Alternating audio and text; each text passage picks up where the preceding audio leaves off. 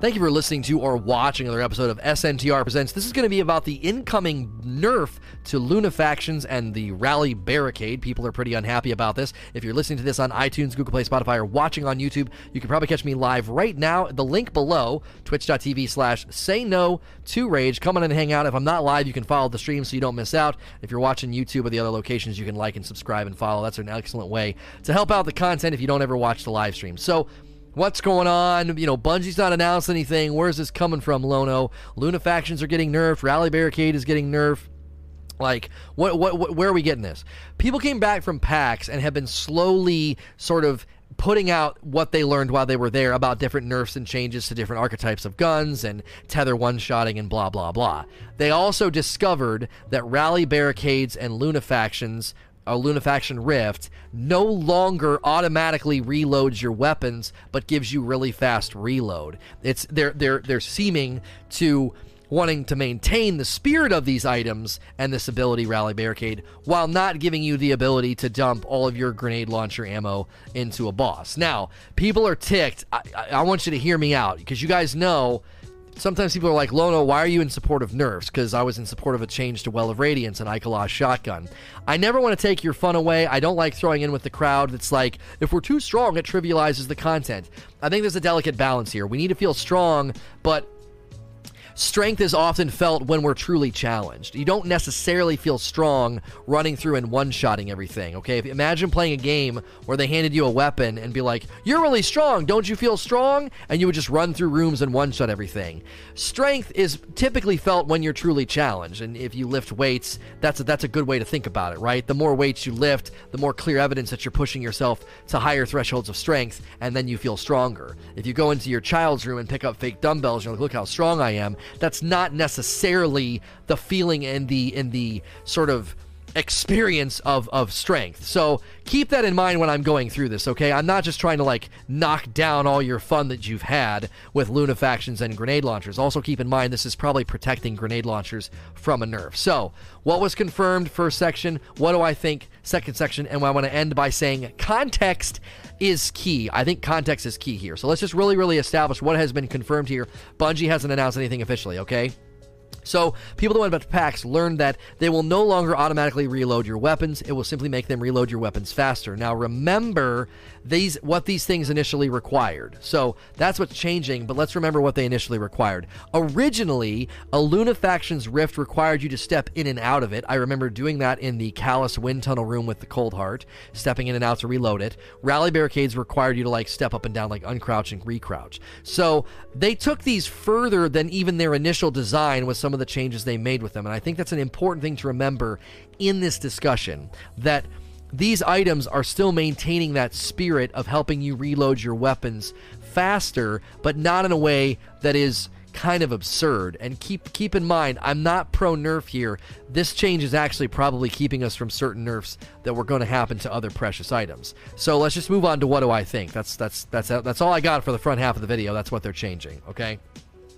What do I think? Okay, a change was definitely needed, and grenade launchers are finally good. I really want to drive that home, okay? Cortana Spartan, thank you for 3 months.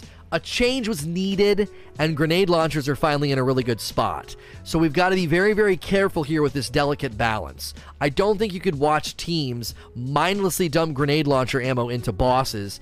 We compared it this morning to things we used to do in previous fights. You could use Dark Drinker at Axis. You could use Starfire Protocol on fusion grenades. You could use Galley. You could use that Dead Orbit cluster rocket launcher. You could use the Sleeper on Vosik. There were all these different weapons and power expressions that we had in D1 that we're kind of losing.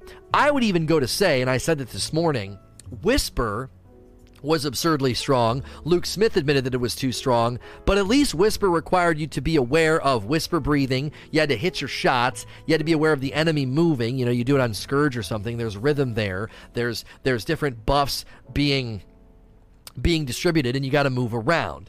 So they could no longer create boss damage cycles if we're all just going to basically stand in a circle and just empty our weapons. The example I gave this morning is, if I could get myself set up in the well and aimed and then hand the controller to my 5-year-old daughter and tell her just to pull the trigger and she melts a boss along with the rest of my team, like, That's not, you couldn't do that in previous raids, even though Dark Drinker was really strong, even though Starfire with Fusions was really strong, with Viking Funeral or Sleeper was really strong.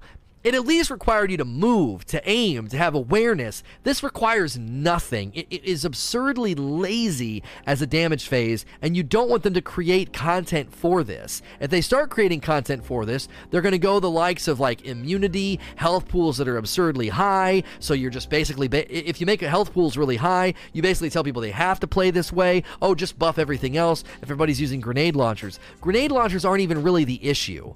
Grenade launchers exposed the over-effectiveness, the over-realized nature of never having to reload, and I'm not satisfied yet.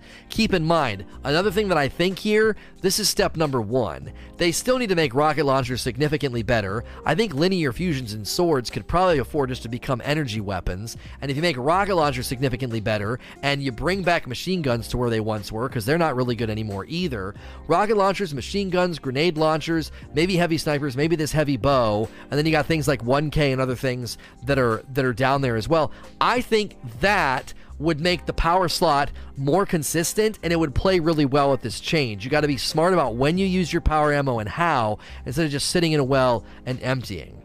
And again, keep in mind, I do not like jumping in with the argumentation in the group that says, if we're too strong, it trivializes the content in the challenge, okay? I don't like getting on that train, but I do think, and right in this context, it was thoughtless. And as I said at the beginning of this talk, strength and power, I think, is best felt in contexts where you feel challenged instead of running over everything mindlessly. Like I said, going through a game and just one-shotting everything is mathematically very strong. That's a lot of power. But if you're not challenged, that power is not felt. You're almost numb to it.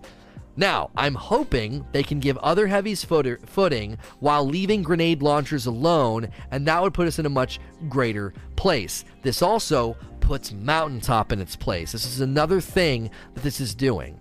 Mountaintop, you don't want Mountaintop messed with. It was really, really hard to get. People are really enjoying it. It's really, really strong in Crucible. We can have an argument about, Recluse Mountaintop combination being absurd. We can talk about that, but Mountaintop is now put in its proper place as a pinnacle PvP weapon and not a boss killer, because that was one of the main reasons Mountaintop became a runaway DPS machine in PvE content, was because of this. You can never have to reload your weapon. You can sit there and shoot over and over again. I don't want damage gates, and I don't want weapon nerfs, and this never having to reload Lunafaction Rift and Rally Barricade situation was going to require something along those lines. A weapon nerf to grenade launchers, which would have been really frustrating because they just got good, or damage gates. That's what they did to machine guns. Machine guns finally came back and were really, really good, and then they were almost immediately nerfed, and that's really, really frustrating. I think it's time to start raising the power of the weapons, limit how often we can do damage, kind of how they did at Axis, and limit how much damage and how fast damage we can do in short amounts of time. Lastly, context is key. One of the main things people are losing in this debate is, oh, they're taking power from us. They're invalidating Rally Barricade. This is absurd. Okay, track with me here. Okay, we got to remember how far Destiny 2 has come. When did they update the Lunafactions and Rally Barricade? Do you remember when they did that? It was at a time where we felt insanely weak, okay? Lunafactions, Rifts, Rally Barricade were born at a time where we felt weak, and they had double primary. If you think meeting pain points of double primary weak meta of Destiny can just stay for forever, as we get to now, I think you're sort of being unreasonable, okay? When you look at the way that we can do damage now, and you look at the potential builds that we're going to have with Armor 2.0, introducing new weapons, introducing stronger weapons, if those are things we want to have happen, you can't allow us to have something that was introduced a long time ago in a context of lacking power. We don't lack power anymore, which means the context for these items and these abilities no longer exists, which is why they're being seen to be too strong. If you don't have this perspective, it just starts to feel like they're taking away our power, they're taking away my fun toys. But you've got to remember, right now we're on the precipice of them giving the most customization control we've ever had with Armor 2.0. If we want more perks and potentially like a Weapons 2.0 system, I don't want to craft guns, but more investment for weapons, maybe stronger weapons, maybe more perks. If you want that and you want to go there, we can't drag with us all the way there something that was added back when we were leaving Warmind and we felt weak and they had to buff and change tractor cannon, and they gave us Ikelos shotgun. These things were delivered at a time where we were incredibly weak, and they can't stay for forever, or it'll ruin the potential future insolvency and power that we might be getting around the corner. I would like to see other abilities, exotics, and heavies made stronger. These were overshadowing everything because they were delivered at a time when we were really, really weak. As with all of my content, if you're listening or watching in all the other locations, come in live, click the link below. We're about to go to Q&A. Please like, share, and subscribe. Thank you for listening to or watching another episode of SNTR Presents. This is going to be a question and answer session that followed my talk about the Luna faction and Rally Barricade nerf. If you're listening to this on iTunes, Google Play, Spotify, or watching on YouTube, you can probably catch me right now at twitch.tv/sayno2rage. There's a link below in the description. Click on that. Come in and hang out. If I'm not live, you can follow. If you're listening or watching in the other locations, hitting like, subscribe, and sharing these is a great way to support me as well. Let's jump in right into the questions here. Severed Edge says, do you think Izanagi's Burden will be a viable DPS weapon with the Sniper Reloader perks and the rework of Rally Barricade and Luna faction boots? I honestly don't know. The general problem with snipers right now as a DPS weapon, or as you're saying, the Izanagi's Burden, my only concern there would be that you're limiting the rest of your loadout to run Izanagi's. So depending on the engagement and the encounter, you could add Izanagi's in there as an addition to your DPS. I generally think grenade launchers are still going to be big. I'm hoping for rocket launcher buffs and machine gun buffs to bring them into the pool as well for really, really good damage. So Izanagi will definitely be a part of the equation because you're buffing reload instead of just reloading the gun. But again, you got to consider the encounters, because somebody in chat saying, you could run Recluse, Izanagi, and Heavy. That's a great build, but in some places you might not want that. You're going to really maybe miss your shotgun. You might miss your fusion. You might miss your trace rifle. Whatever it is that you happen to be running at the time, you might feel, ooh, I don't know, this isn't good enough. Like the damage I'm getting from Izanagi is great, but what am I trading in order to get it? It's from the freezer, babe. Don't worry about it. It'll go away. Commander Tyke says, what weapons do you think will rise with the new Luna and Barricade? I can already see Izanagi. Yeah, this one's just like the last question. I agree. I think Izanagi's will definitely rear its head in the right encounters. I agree. Especially if there's a nice big fat crit spot you can shoot. I could definitely see somebody doing that. Anna Ray Senpai says, with auto-reloading not being a thing anymore, do you think some weapon types might need to get tuned to accommodate this change? Rocket launchers will be even worse. Special ammo grenade launchers with one in the mag could go from DPS kings to trash. Well, for starters, I don't think that special ammo grenade launchers were ever meant to be DPS machines, and especially not the Mountaintop. So in my talk, I actually said this is going to put Mountaintop in its place. It's not supposed to be a god killer. That's not what it's supposed to be. Now, I also don't think like Orwing's Maul and any of the other ones are meant to be like DPS kings. I do agree with you that rocket launchers need tons of help and machine guns need a little help as well. Machine guns aren't really affected by this. They generally have pretty deep, pretty large magazines. But I do think machine guns need brought back up. I think they got hit too hard. And I think rocket launchers need 2 in the chamber. And I think rocket launchers need their base reload stats increased because they just do not have any footing at all on the landscape of damage. They can't keep up with virtually anything. And since there's an exotic rocket launcher coming with really cool things that it does, my hope would be that that would be getting some treatment. Rocket launchers would be getting some treatment to kind of help that. Now, I know people are like, well, single rocket damage was raised, Lono. Yeah, and they also took damage away from clusters in order to pull that off. So, they need to do more with rockets than what they did. What they did didn't really solve anything. It made them viable for, like, garden variety content. But the minute you go into a DPS check, rockets are not even a part of the equation. No Step Snack with the brand new sub, and 9 months from Spencer. Thank you. No Step, thanks for the brand new one. Enjoy the dope badge and emotes. Enjoy ad-free viewing on my channel. Subs do not see ads. They got a little too disruptive, so I turned that on for you guys. 1,100 bits from Old Stick Butter. Thank you. Another Prime sub from Scum Bagnet. Thank you so much, Scum, for your Prime sub. Enjoy all the dope stuff and the ad-free viewing. And we got Borderlands 3 emotes coming for you guys next week. That should be exciting. Yeah. Rocket launchers need help. Machine guns need raised. I still think linear fusions and swords should be energy weapons. Now more than ever, I think that switch needs to happen. Void Pill. Are the Lunas and Rally Barricade nerfs going to actually do anything to the endgame PvE meta? They will still work around native reload speed, just not to the degree that they were pre-nerf. It seems to me that they'll still be the top DPS option for raid bosses as an example, but for requiring a little bit more work than now. We just have to see. There's other exotics getting introduced, like the Warlock exotic where you can get a damage buff to your Storm Trance for every ad that you kill. They may have encounters where that seems really, really smart. I mean, I'm just thinking like Reckoning.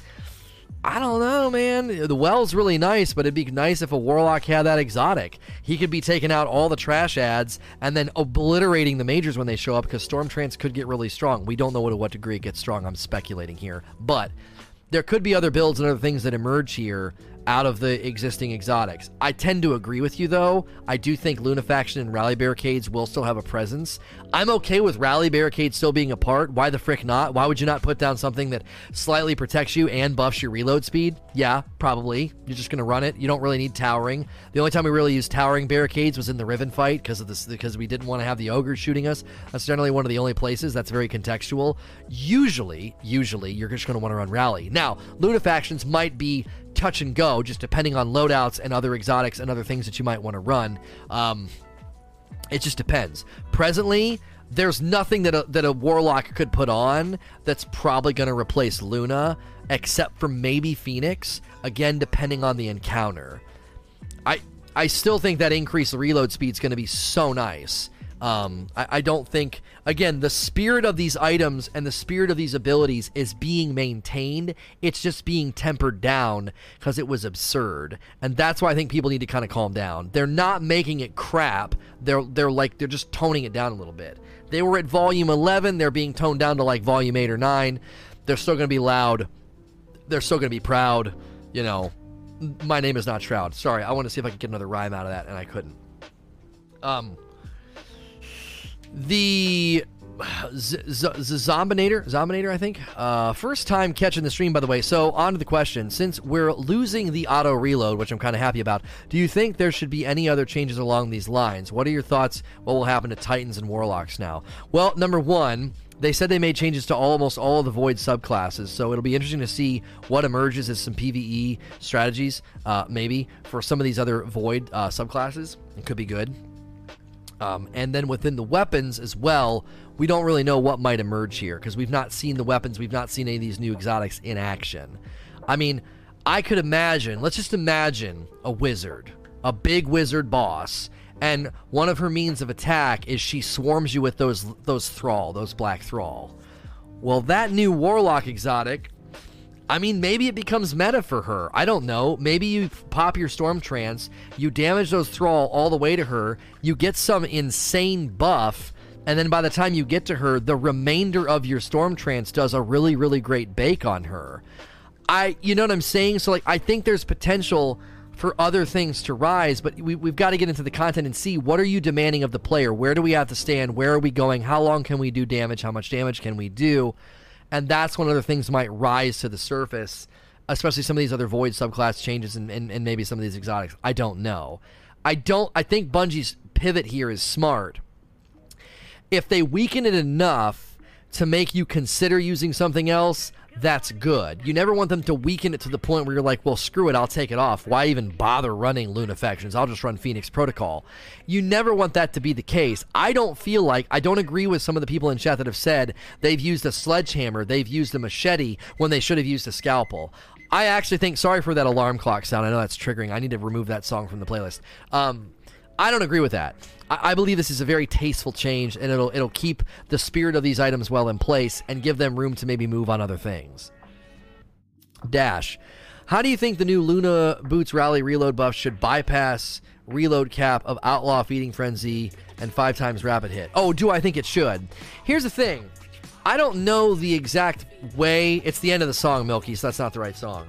I don't know the exact way it worked in Taken King and in King's Fall, but I'll tell you this. I think, and somebody could prove me wrong or prove me right here, I think that the increased reload in the aura that we got in King's Fall, I'm fairly certain that went on top of my Outlaw, because what I did was I ran what was that? Angel's Advocate was a scout rifle with an absurd reload speed as its default reload speed. It also had Outlaw. I also had gauntlets that gave me increased reload in the aura. I'm fairly certain all 3 of those buffs, or both those buffs, were active. So I would use that Angel's Advocate, pop a headshot, and reload in the aura. And I'm not kidding you. My gun went like that. I was like, click, click. The gun just went up and down. It was the fastest. I think it was the fastest reload in all of Destiny 1. There was no reload speed cap, if I recall. There's that video of the Titan reloading fusion rifle in literal frames. Yeah. Okay, so there you go. So yeah, I did it with an Angel's Advocate in King's Fall raid all the time, and I was like, this is awesome. It felt really cool, because King's Fall had drawn back engagement, so you were like, pow, pow, pow, pow, pow, and you're getting rid of all those thrall and stuff from far away, and then you're just like, click, click, and you're reloading really fast. Ooh, it felt really, really cool. So I would love it if this went on top. Here's the thing. If Rally, Barricade, and Luna's doesn't buff reload on top of Outlaw and Feeding Frenzy and your reload gauntlets, then these abilities have been murdered. Then almost everybody runs a reload for their favorite weapon. Almost everybody runs a weapon that has something that's helping the reload. It's very common. You're really going to relegate these to the sidelines if they don't go on top. Reason I'm asking, because with Shadowkeep, the most powerful buff will overpower the others. Though he was speaking specifically to damage buffs, though. I understand what you're saying. He's saying that, like, the gun buffs, the damage buffs don't stack and the debuffs don't stack. I don't think that's, I think this is going to be another category. It's not a damage buff. So that was you getting a multiplier on your damage to enact on the enemy. This is how fast are they reloading? Make it faster. I don't think, and honestly, let's use your logic for a second. Outlaw could stack on top of Lunafaction reload buff. Why? Because Rampage will stack on top of Well of Radiance damage buff. They said that. So if the weapon damage buff can stack on top of Weapons of Light or stack on top of Well of Radiance damage buff, then I would assume Outlaw or Feeding Frenzy can stack on top of Lunafaction's reload buff. You know what I'm saying? I think the logic stands. I don't think that they're going to say it doesn't stack. I think they're going to say, no, it goes on top of Outlaw. Skoktorok. Based on what Luke was saying in the Director's Cut Part 2, getting the number of powerful sources closer to Forsaken launch levels, what powerful sources would you expect or want to be removed come Shadowkeep? I really don't know how I land on this. I don't know if I like the idea of them reaching in the game and limiting the powerful sources that we have. I don't know if I like that. I like the freedom to go into multiple areas and do different things as long as there's intentionality. I don't know if I agree with Luke's assessment that there's too many powerful sources. I don't think I agree with that assessment. I don't think I agree with that. When I look at the problem of power leveling in Destiny, I don't think I ever said this, or anybody that agreed with me. I don't know if we ever said, there's just too many sources for power. We never said that. We said, the only way to level is to do a milestone. And I got no clue what I'm going to get from the milestone. So 5 Crucible matches is a heck of an investment. 3 Gambit matches is a heck of an investment. And I may get absolutely nothing from it to help me. That's what we said. We never said, oh, the horror, there's just too many powerful sources. We said, there's no intentionality. That was our problem. It was never the number. So for Luke to pinpoint that as a problem, I don't agree with him. I don't. I'm like, dude, it's fine if there's that many sources. In fact, the number of sources was a protection against bad RNG sometimes. You know, you're like, oh, well, no worries. I got 8 other milestones to run. So I don't know. If they limit powerful sources, if you turn that dial down, you better sure as frick turn up the dial on intentionality. If you limit my powerful sources week to week, you better you better increase my intentionality. Ninja by Chevy. Come on, it's stream delay. I said it before he typed it. Dadgummit. Ecal the Great. Thoughts on Luna's still working on primaries. Outbreak is the only a problem I can think, however. It's a stealth nerf to sweep business and a minor PvP strat. What the frick are you talking about? Thoughts on Luna's still working on primaries? What do you mean? I don't understand your question. Commander Tyke. What will Bungie do with the armor from past seasons? Vanguard, Crucible, and Iron Banner. Maybe make them as ornaments. I have no idea. I think we've got a lot of questions about old gear, new gear, what's dropping, where it's dropping. I don't know if they're going to give us specificity before Shadowkeep drops. What about a Vanguard set that's not vanilla? Because it looks like you're going to be getting the vanilla sets from Crucible and Vanguard. They're bringing them back, and you'll be able to get them as Armor 2.0. All armor that drops and is earnable in Shadowkeep and beyond is Armor 2.0. But I don't know what's going to happen to, like, Year 1 Vanguard armor ain't the same as Year 2. Year 1 Crucible armor ain't the same as Year 2. So, like, what are they going to do? What are they going to look... Can you get both? Can you buy both? I don't know. Can you get both and then use them as ornaments on each other? I don't know.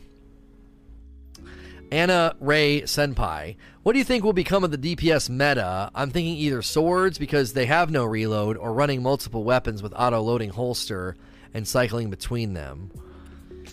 Oh, frick. Okay, yeah, swords. Dadgummit. I didn't think about this because there's no reload time on swords. Yeah, maybe swords rise to prominence because of this, because swords just aren't, I just don't feel like swords are very strong. Maybe I'm wrong. Maybe as long as the boss doesn't stomp. But I'm thinking of bosses like the Scourge boss or Crown of Sorrow boss. You can't really use a sword on that boss. They have a crit spot that's at, 2 stories in the air. So I don't think you can do that. Like, what are you going to do? Like, hack at their heels? That's not going to do anything. You'd have to really be able to buff the sword damage output in order to make up the fact that you're not shooting them in their eyeball. So I still think I'm gonna always be banging on this drum. I think swords should be energy weapons. I think linear fusion rifles should be energy weapons. They don't make sense as power weapons. Linear fusions make literally 0 sense as a power weapon. Well, but what about Gambit? They don't make any sense as a power weapon. They're just weak and ineffective, and they look so cool, and they're such a cool concept. I'll tell you what. You change linear fusions to fusion rail guns, and they shoot immediately, and they might work as a power weapon. It's the charge up time that just jacks them up. I don't know. The charge up time just completely jacks up their efficiency. It just takes too long. They don't have the right kind of perks either. I don't know. Black Talon, yeah, they could dumb it down, and it would still be a great exotic in the energy slot, or leave it down there. I don't know. Swords make more sense as an energy weapon. They just do. They're just not, and you can see this in the way we've killed bosses before. You use swords on Axis, but only because of a very unique way that he received damage and the animation, the heavy swing animation. We weren't using swords anywhere else like that. You'd use Raise Lighter for the Death Singer challenge, because it was really good for the Knights. The Knights were the main pain point, and it was really good to take them out fast. But outside of that, you weren't using swords on bosses in D1. You used Crota's sword on himself, but that's like a relic with its own damage thresholds. Like, you know what I'm saying? I don't know. I just feel like swords are better suited in the energy slot. It just, to me, there's so much sense made there when I see that. It's a gut-busting shotgun replacer. Sexy Power. I don't think armor set perks are a scalable system, which is why Bungie chose to use mods instead. Vault and inventory space needed. How would you incentivize using these mods on raid gear as opposed to other armor? I would suggest making them energy agnostic mods with a reduced or no energy cost. I think in the screenshots we've seen of the raid mods, aren't they 0 cost? I think they do have an energy They have an energy affinity. But aren't they, I think are they 0 cost or just a 1? I can't remember now. There is a screenshot of a raid mod. I can't remember what the cost was on the energy. I'm fine with the mod system because I haven't interacted with it yet, and I think it looks good. I think it gives us intentionality. But they do have an energy cost. Oh, it was 1. That's not bad. In general, I think raid armor's biggest downfall is not mods. It's a lack of intrinsic perk.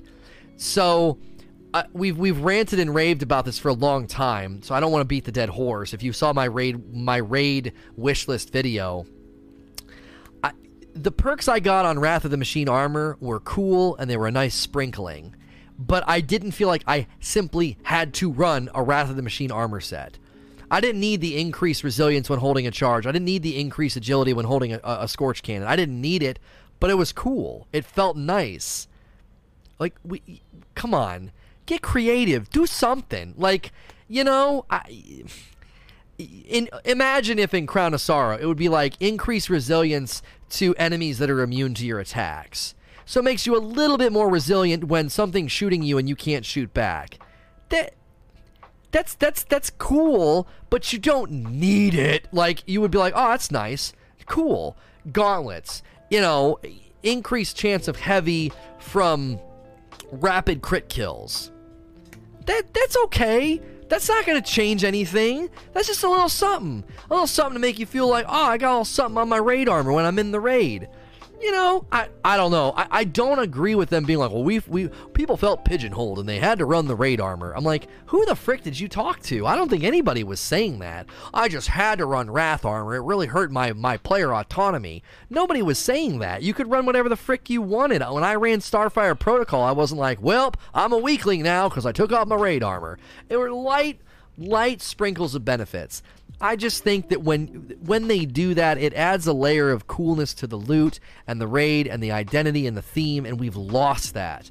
Raids are in a really weird spot right now. I don't like to be Debbie Downer, but I feel like they're making an amazing pizza and they're not cooking it all the way through. Like, that's the image I'm going to give you.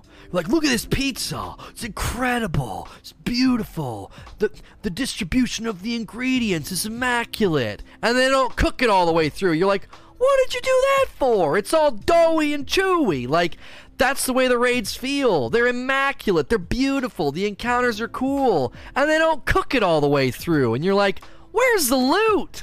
Why am I going to do this? Where's the cool guns? Where's the cool armor? This is a pinnacle, aspirational piece of content. Like, what is going on? I mean, that's I'm going to go to that analogy from here on out. That just came to me. Like, that's the way raids have been treated in D2. They're beautifully designed and crafted pizzas that don't cook all the way through. And so it ends up feeling like a wasted opportunity. The raid team builds these amazing encounters and they look awesome and they're so cool, and even the aesthetic of the gear is awesome, but then they just fall flat. It's like, well, where's the good stuff? Like, it just doesn't matter. What is this? Wrath of the Machine, you get all these amazing weapons and armor perks and the armor looks cool. Where is the spirit of that? What happened? What happened? I go into Menagerie and I'm like, oh, these guns are awesome. I can get great rolls on these. I have intentionality about these armor pieces, and I can get enhanced perks on them. You just invalidated the entire freaking raid,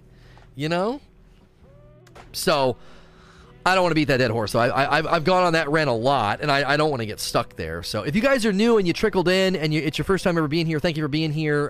Please click the follow button if you're enjoying the vibe. I know a lot of people. You guys are going to hear me say this quite a bit leading up to Shadowkeep.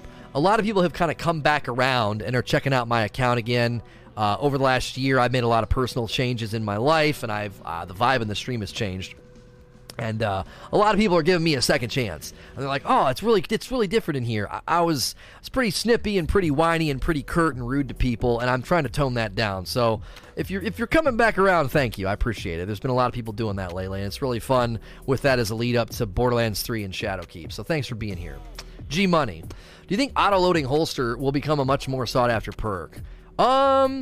Yeah. I mean, auto-loading holster is Cocoon. And if you remember Cocoon, you're an OG. Chevy doesn't know what Cocoon is, guys. You might have to help him out. He didn't play D1. Lono Sip. So yeah, I think auto-loading holster could become more sought after. I actually love, there's a couple of perks I love that a lot of people I think overlook. Auto-loading holster is one of them. And I also really, really like Genesis. Genesis, right? Yeah, Genesis. I really do. I really think those are two perks that people kind of ignore. I have a Genesis Badlander, and I absolutely love running it. There's something so cool about charging a captain and knowing this guy's mine. Boom, and my gun reloads itself. It's also fun seeing a captain and fighting my way to him. Boom, boom, boom, boom. I save one shot for him. Boom, my gun's reloaded. Like, I think Genesis gets overlooked by a lot of people because of Trench Barrel. I think if Trench Barrel didn't exist, I think that Genesis would be a hotly sought after perk on shotguns in conjunction with auto-loading. And field prep. Yeah, field prep. I just don't like field prep for a gut buster because you got to crouch, but field prep could be good on heavy weapons too. Yeah. Oh. Guys, can a grenade launcher drop with spike nades and field prep? Is that a possible role? Because I feel like that's going to be meta. If you get a grenade launcher with spike and field prep, you could basically just crouch in a Lunafaction well, and that's probably going to be meta in the next era of Destiny. I would start doing that right now if you can. If you can grind for anything, you're going to want to be on the lookout for a spike nade grenade launcher with field prep. Then you just crouch for your damage phases. And then when Lunafaction rifts or Rally Barricade, well, Rally Barricade might be a little bit harder because I don't know if you could crouch and get the benefit. You might start clipping it and shooting it. But a Lunafaction well will then buff the field prep reload as well. Yeah, that's going to be so fast. This might not really nerf grenade launchers that much. We'll have to wait and see. That's going to be super, super fast. It's going to be super fast. That would be a great roll on a rocket launcher then. An impact.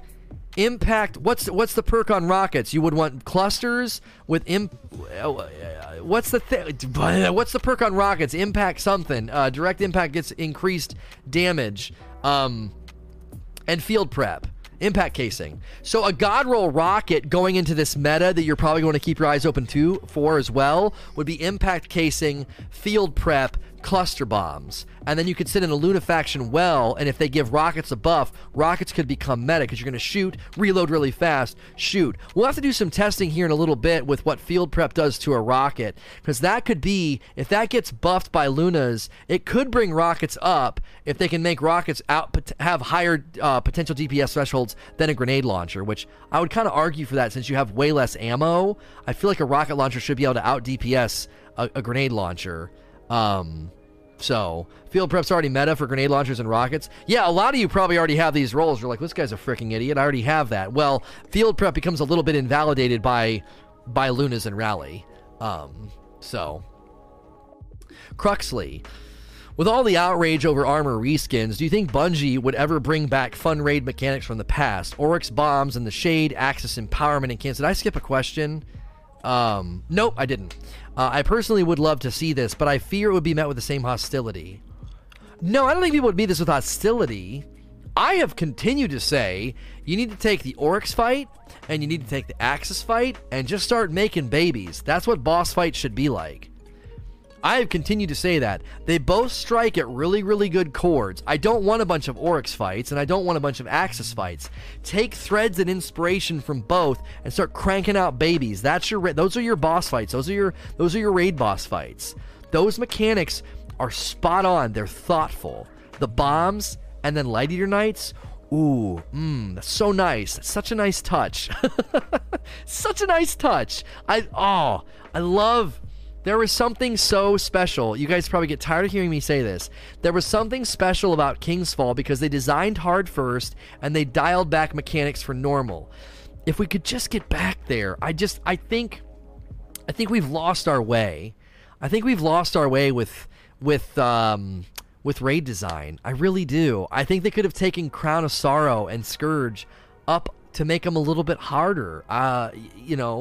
There could have been mechanical things that disrupt what you're working on, try to steal the bombs from you, try to steal your blessing from you. Like, there could be all kind of things in those raids to add some mechanical pain, make you move a little bit more.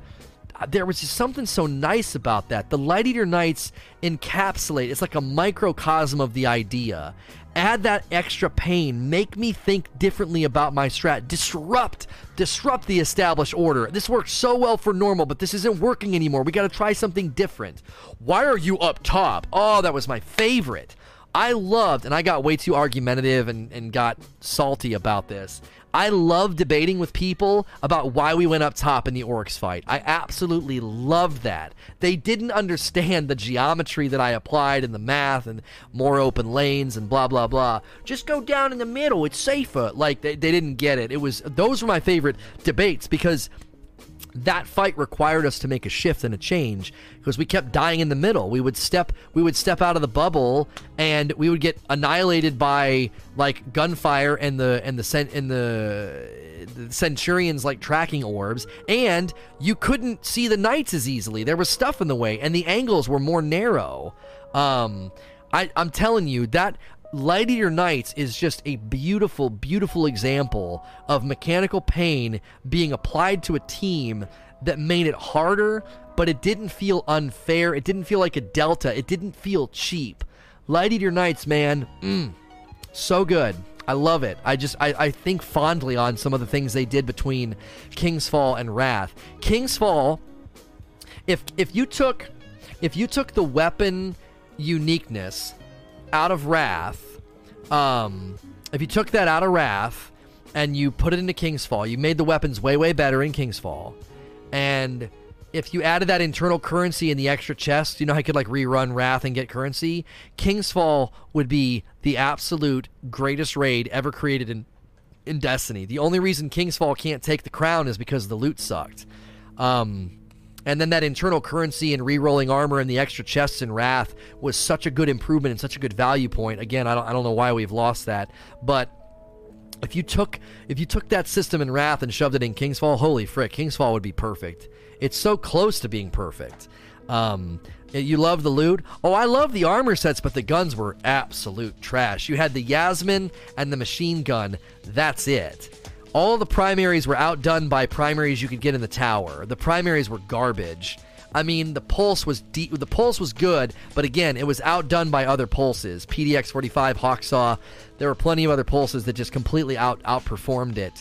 The King's Fall. Scout, outdone. Hand cannon, garbage. Shotgun, garbage. Fusion, no, not worth it.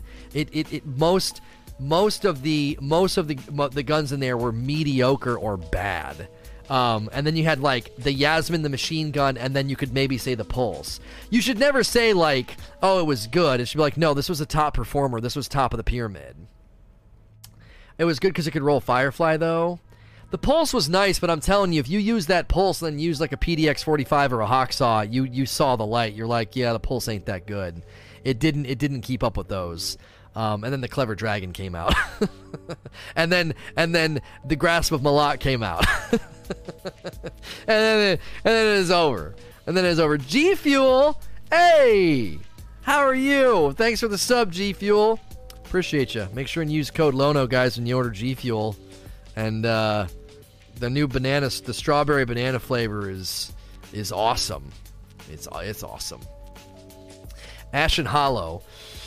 Any encounters come to mind that may be reworked because of the nerf? Also unrelated, but should Blackout be removed? Yeah, I made a comment last night on Reddit. Blackout has become the new Glass. I hate it. And somebody said it just makes me skip the encounter for 24 hours. And I'm like, yep, yeah, it's awful. Blackout's terrible. It doesn't change. How do I want to phrase this? I want this to be intelligent and helpful. I don't want to just bash on Blackout, okay? When you've got something that says, oh, increase damage when you're in the air, you're like, okay, I'll jump less. I'll strategize my movement differently. When they're like, hey, it's heavyweight, or hey, it's this burn, you're like, okay, I'll use these weapons. I'll do different things. Grenadier, Brawler. It changes your loadout and therefore changes your engagement. Blackout and Glass turns you into a coward Like, you don't have like a recourse. It's awful. Like, what am I gonna do? I'm gonna hide. I'm gonna backpedal. Like, you know, that was a criticism of Borderlands 1. Borderlands 1 was just a lot of backpedaling. You didn't have a lot of options to like stun enemies or stop enemies, and you couldn't kind of hold your ground and face tank. You just had to do a lot of backpedaling in Borderlands 1, and that was something they addressed in Borderlands 2. They kind of empowered you to kind of hold your ground, maintain the enemy, you had phase lock and other things, so you could kind of face tank a little bit more, kind of hold your ground. In Borderlands 2. And I feel like the result of Glass and the result of Blackout are very similar. Hide, run away, like, be a coward. Like, I do think, and somebody might say, well, isn't that a change in strategy, Lono? Aren't you playing differently? No. Like, when you change a modifier and I change my loadout, or I do something to buff my grenades or my melee, because, like, I want to be Genji, or I want to throw grenades like crazy, or I want to take advantage of heavyweight and the burn, that's different. I'm changing my loadout and I'm leaning into the modifier in a way to capitalize on it. Modifiers should be something that adjust gameplay and can be wielded with power. Instead of, this sucks, I want out of here. This is awful, I have to hide. I don't think the spirit of a modifier should do that. Now, Bungie may disagree and say, well, our philosophy for modifiers is that sometimes it feels really painful and frustrating. My pushback is, okay, fine, but then your engagement goes down anytime those modifiers show up, so is it really worth doing? That philosophy's fine. If that's your philosophy and you're like, yeah, sometimes we want it to be like a total nut crusher, cool, but then people don't play, so what? Everything shouldn't be easy, Lono. If you want aspirational content to be really hard, you have 3 difficulty settings for Nightfall, 3 difficulty settings for Nightmare Hunts, you have Raid, you have Contest Modifier. You don't need to do this to garden variety content like Reckoning and Strikes. You see what I'm saying? It isn't good. I feel like that's a decent argument against it. I also feel like people just hate it, so if the community's saying they hate it, who's defending Blackout? I love it! You know, get that guy, put a muzzle on him. Nobody's saying that they like Blackout. So, I would say, get it the frick out. Yeah, bring back Rainbow Burn. Bring back, what was it called when it was Mayhem and Strikes? Daybreak? Was it Daybreak? Is that what it was called? Yes, it was Daybreak. Oh, come on! Rainbow Burn and Daybreak. Oh, it made it fun! The strikes took on a whole new meaning and a whole new feeling. Bring that back. And if you bring back Rainbow Burn, give us real, true elemental primaries. Not this elemental primary down in the energy slot crap. Give me real elemental primaries so I can run all 3 elements. Give me that back. Give it to me. I want it. I want it back. You took it from me. I want it back. I want that back. I want Rainbow Burn back, and I want 3 elements on. I want all 3 guns to have an element. Elemental primaries are not going to break the game. All they do is pop shields. Give them back to us. I demand it. I mean, I think it was just I think it brought something really special. And that's the goal, right? I think the goal of a modifier is to do that. It's to modify meat and potatoes content so it feels different week to week. That's the spirit of a modifier. The spirit of a modifier is not to de-incentivize engagement. It's to say, it's different. You do this with your loadout. This is the theme this week. People getting out Zalo. People getting out this. That's what a modifier is supposed to do so we don't get bored. A modifier is not supposed to be like, if you're going to come in here, it's going to be hell. Hopefully you like it. Like, I don't think that has a place in your garden variety meat and potatoes content. It feels grossly out of place. And that happened in D1. Do you guys remember the Saber Strike? Do you remember the Saber Strike with Arc Burn? And it wasn't Small Arms, it was the other one, Specialist. Because the wire rifles register as a secondary weapon. So Specialist and Arc Burn was rage-inducing because the actual boss was easier than the opener. You'd be sitting on those stupid war sats, and the ship would come in, and a Vandal would one-shot you with his arc wire rifle. From the ship! From the ship! They would kill you from the ship, chat! You don't know pain. You think Blackout's been... You know nothing, Johnso. You don't know pain until you experienced Saber Nightfall with Arc Specialist. That was... You would break your controller. it was rough. It was rough. But I think that was a time where modifiers like sort of showed themselves to not be a perfect one-size-fits-all solution for making things fun. It could kind of work against the design of that encounter. Like the Shanks could destroy you with Arc Burn in Wretched Eye. Oh, I was tilted week 1 when Wretched Eye got introduced. It was the Nightfall, and it had Arc Burn on. Ooh, I was ranting and raving. I was furious. That was so frustrating. I was very angry. That was not fun. Yeah, Solar on Shield Brothers. Yeah. Heron plays with 5 months, thank you. But again, here's the thing. We remembered those moments because those were like standout moments. You're like, if just the right modifier combinations come up and it's Saber, you hated it, right? Blackout's like always bad. There's never a time, because somebody could be like, yeah, Arc Specialist was really frustrating in Saber, but it was really fun in this strike. Do you see the difference? Arc Burn's really frustrating on Wretched Eye, but it's actually really fun in this strike. Blackout, it's just bad all the time. Nobody's like, yeah, Blackout's bad in Reckoning, but it really adds some spice to strikes. No, it doesn't. It's horrible. And so is Glass. Listen, we are God killers. Stop turning us into tissue paper to make things challenging. Just use modifiers like seasoned salt to sprinkle and change the flavor of the meal, and if you want to make things really, really hard, you've got your dungeons, your secret exotic quests like Whisper, and your raids. That's where you can kick me in the teeth. Don't do it to me in Strikes and Reckoning. It just feels completely out of place. But Tier 3 Reckoning is supposed to be challenging.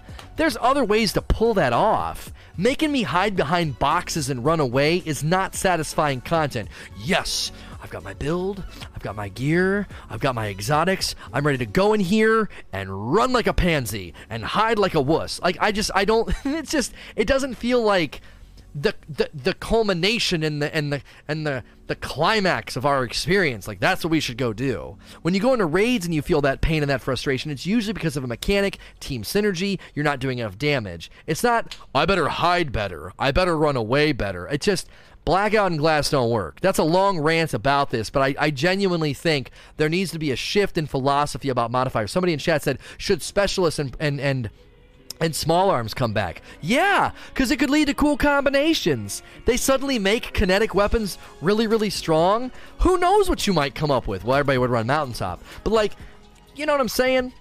I think you know what I'm saying, chat. Evil the Waffler. Personally, I feel one of two things will happen with the nerf. Either they nerfed it into the ground and thus no one will ever use them again, or they're hardly nerfed and they'll still be the only thing you use. Which will happen? Can Bungie balance them? Here's the danger. You don't want to nerf them into the ground. You don't want to break the train so people put the train down. That's our analogy, right? Don't come into the room and break the train. Well, you know, everybody's playing with the same train. Nobody's playing with the toys over here. Well, put better toys in the frickin' room. If it's a train and over there you got blocks, I'm going to play with the train all day long. Don't break the train. Well, I might as well play with the blocks. Train doesn't even work anymore. Frick. Like, that's not the way you do it. Lowering them into this area they're being lowered, I think is number one. I think it's more careful and measured. And number two, I think they can make other things maybe function in that vein. So if you take it off, you don't feel like you're betraying your team's DPS design. There's other things you might be able to run. That's the real goal here. You got to lower things down into a lane and then fill that lane with options. You've got this outlier. It's way out there. It's so high up in being really, really good and really, really strong, and everything else is down here, right? I'm not saying pull that down here. I'm saying pull it down kind of in the middle, take these other things that are weaker and raise them up. They said that they're changing some of the other subclasses. We're seeing some exotics come out that might make other builds and other ideas more solvent and strong than just running Lunafaction all the time. We'll see. The end goal is not to have everybody saying, well, Rally Barricade's worthless, Lunafaction's worthless. That's not what you want to have people saying. You want to have people saying, okay, it's still good, but this might be better in this instance. This is still good, but this might be really, really viable in this certain area with these certain modifiers or this certain activity. We're just, every single encounter, it's bink, there's your well, and everybody knows what to do. I mean, it's like we were doing EP yesterday and some guy did it, and I stood in his well, and I just knew I'm not going to have to reload, and I just sat there with my recluse and held the button down. I wasn't playing with that guy. We didn't like strategize. Hey, what should we do for this boss? Shut the frick up. I'm listening to music. We're going to put a well down, idiot. Like, that's it. That's your experience. It's like there's no need to plan. There's no need to plan and synergize. That's just it. Just throw the well down. So it just isn't necessary. If you guys are new here, thank you for being here. Having a really good time leading up to Shadowkeep with you. There's been a big sort of resurgence of people tuning in every day. I really appreciate it. If it's your first time here, or if you're somebody coming back and you're kind of giving me a second chance, my content for a while there got kind of salty and wasn't that great. I'm trying to change the vibe. I've kind of changed as a person. If you're enjoying yourself and it's your first time here, your first time back in a while, thanks for being here. Be sure to click the follow button. Thanks everybody for making this, I don't know, these last couple of weeks and vibes it's been awesome. I thought it was free. It says, do you believe that nerfs must happen because the power is going to be distributed over greater areas, Armor 2.0 artifacts? Well, this is another thread of the conversation that I didn't highlight too greatly. It was at the end of my video. I basically said, if you want grenade launchers left alone, and you want machine guns to be brought up and rocket launchers to be brought up, if you want Armor 2.0 to be awesome, if you eventually want to get to a place where there's like a Weapons 2.0, we can't drag this along with us. Like Lunafactions and Rally Barricade, when they buffed them, it was at a time where we weren't powerful. They're trying to give us more powerful, as you're saying. They're trying to distribute it over a lot of areas, and this is why that's so important. Thank you for the resub, Immaculate, for 14 months. Here's why that's so important. If power is more evenly distributed across your loadout, then your freedom and your choices don't feel slightly or even more overtly coerced into very predictable builds. Like, does that make sense? If they give us all this freedom in Armor 2.0 and all these things we're supposed to experiment with and try out, different exotics, different abilities, different complementary builds, if they do all that and then they leave this stuff alone, it's kind of like, it's all for naught. Who gives a frick what loadout you run? Throw the well down and let's bake this idiot with a grenade launcher. You see what I'm saying? You have to take the power and spread it out more. So then if somebody decides to spend a bunch of power in this bank over here for their loadout, and I'm spending it in this bank, we're both powerful and awesome, but it's an extension of our choice and our own personal decisions. I think I'm making sense. That seems kind of complicated, but the idea is your loadout can be grossly different than mine. It can be vastly different than mine, and we're both doing a good job and contributing to the team's synergy and power and everything. And that's why this kind of needs to happen. Everyone's like, it would just buff other stuff, just buff other stuff. Sometimes it's not that simple. Buffing the entire team's ability to, like, not reload, like, what the frick? That's 6 people just shooting an absurd level of DPS, your damage per second with never having to reload, it's just absurd. There's no way to beat that. You can give us Armor 2.0 and loadout freedom and perk freedom all you want. People are just going to do that. And here's why people are like, well, they should have just nerfed grenade launchers. Listen, something would have just taken their place. If I can keep doing this with Luna's Well and Rally Barricade, what you're doing is picture with me here. Okay, Dark Apollo with 34 months. Thank you. You're getting close to 3 years, man. I appreciate it. I want you to picture a Lunafaction well as like a weed whacker, and it spins really freaking fast. And this weed whacker can just, it's crazy. You could mow your lawn with it, okay? So picture the well as this insanely fast spinning weed whacker. It doesn't matter what you throw into it. You could use, like, what are the spokes that come off it? We'll call them spokes. You could use red spokes, green spokes, purple spokes. It doesn't matter. You could put frickin' Legos on there. This thing spins so fast and it's so effective, it's gonna murder anything you put in front of it. You could chop down a dadgum tree with this weed whacker, okay? That's the way Well of Radiance works with Lunafaction. It doesn't matter what you throw in there. It's gonna spit out an insane amount of damage. Nerf grenade launchers. Fine. What's the strongest damage output weapon now? Oh, that? Cool. Yep, throw that in the blender. And then you're blowing everything up. It's this overarching That's why the term meta narrative exists. So when you watch like Star Trek, the meta narrative is the story that's developing across all the episodes. The meta narrative within our builds, this is far-reaching. Everybody's doing it. Everything benefits from it. So even if you just nerfed grenade launchers into the ground, everybody would just pivot to something else, because it's just this insanely fast-spinning thing that whatever you put into it, it's like kaboom, kaboom. It's hitting that spinner and annihilating everything in its path. So leave grenade launchers alone, lower the efficiency of this, buff the other stuff, buff rocket launchers, buff machine guns, empower other things to compete. But I don't know. I just think grenade launchers just put it on full display. This problem, I think, existed before grenade launchers, didn't it? I don't know. Look at Last Wish. Encounters dictate weapon used.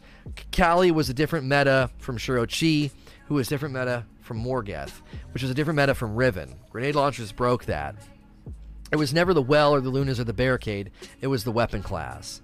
I disagree. I can flip that argument right back around on you, Eugene, and tell you that Kali and Shuro-Chi and Morgeth were all made unbelievably easy by Luna wells. Now, you didn't run Luna at Morgeth because it would break the white nail perk of your whispers, okay? We were all running wells with Lunas at Shuro-Chi and Kali because it made it really, really easy to annihilate them. You see what I'm saying?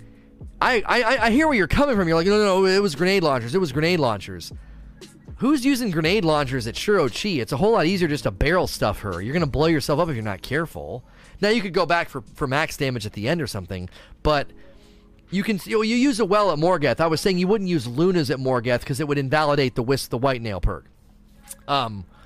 You could do the well and the shoddy strat at Morgeth too. I mean, again, it's this fast spinning thing. No matter what you spit inside there, it's annihilating everything in its path.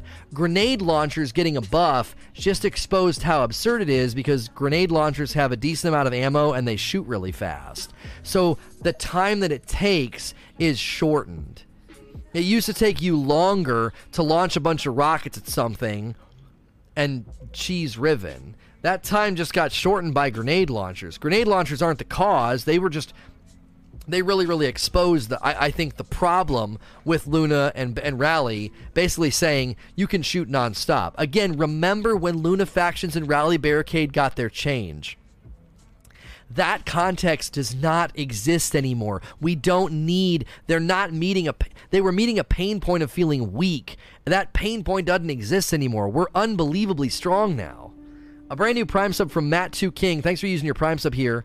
Enjoy your dope badge and emotes, your dope and deserve dope stuff. Enjoy ad-free viewing as a sub. 32 months from Dark Knight. Thank you. Evil the Waffler.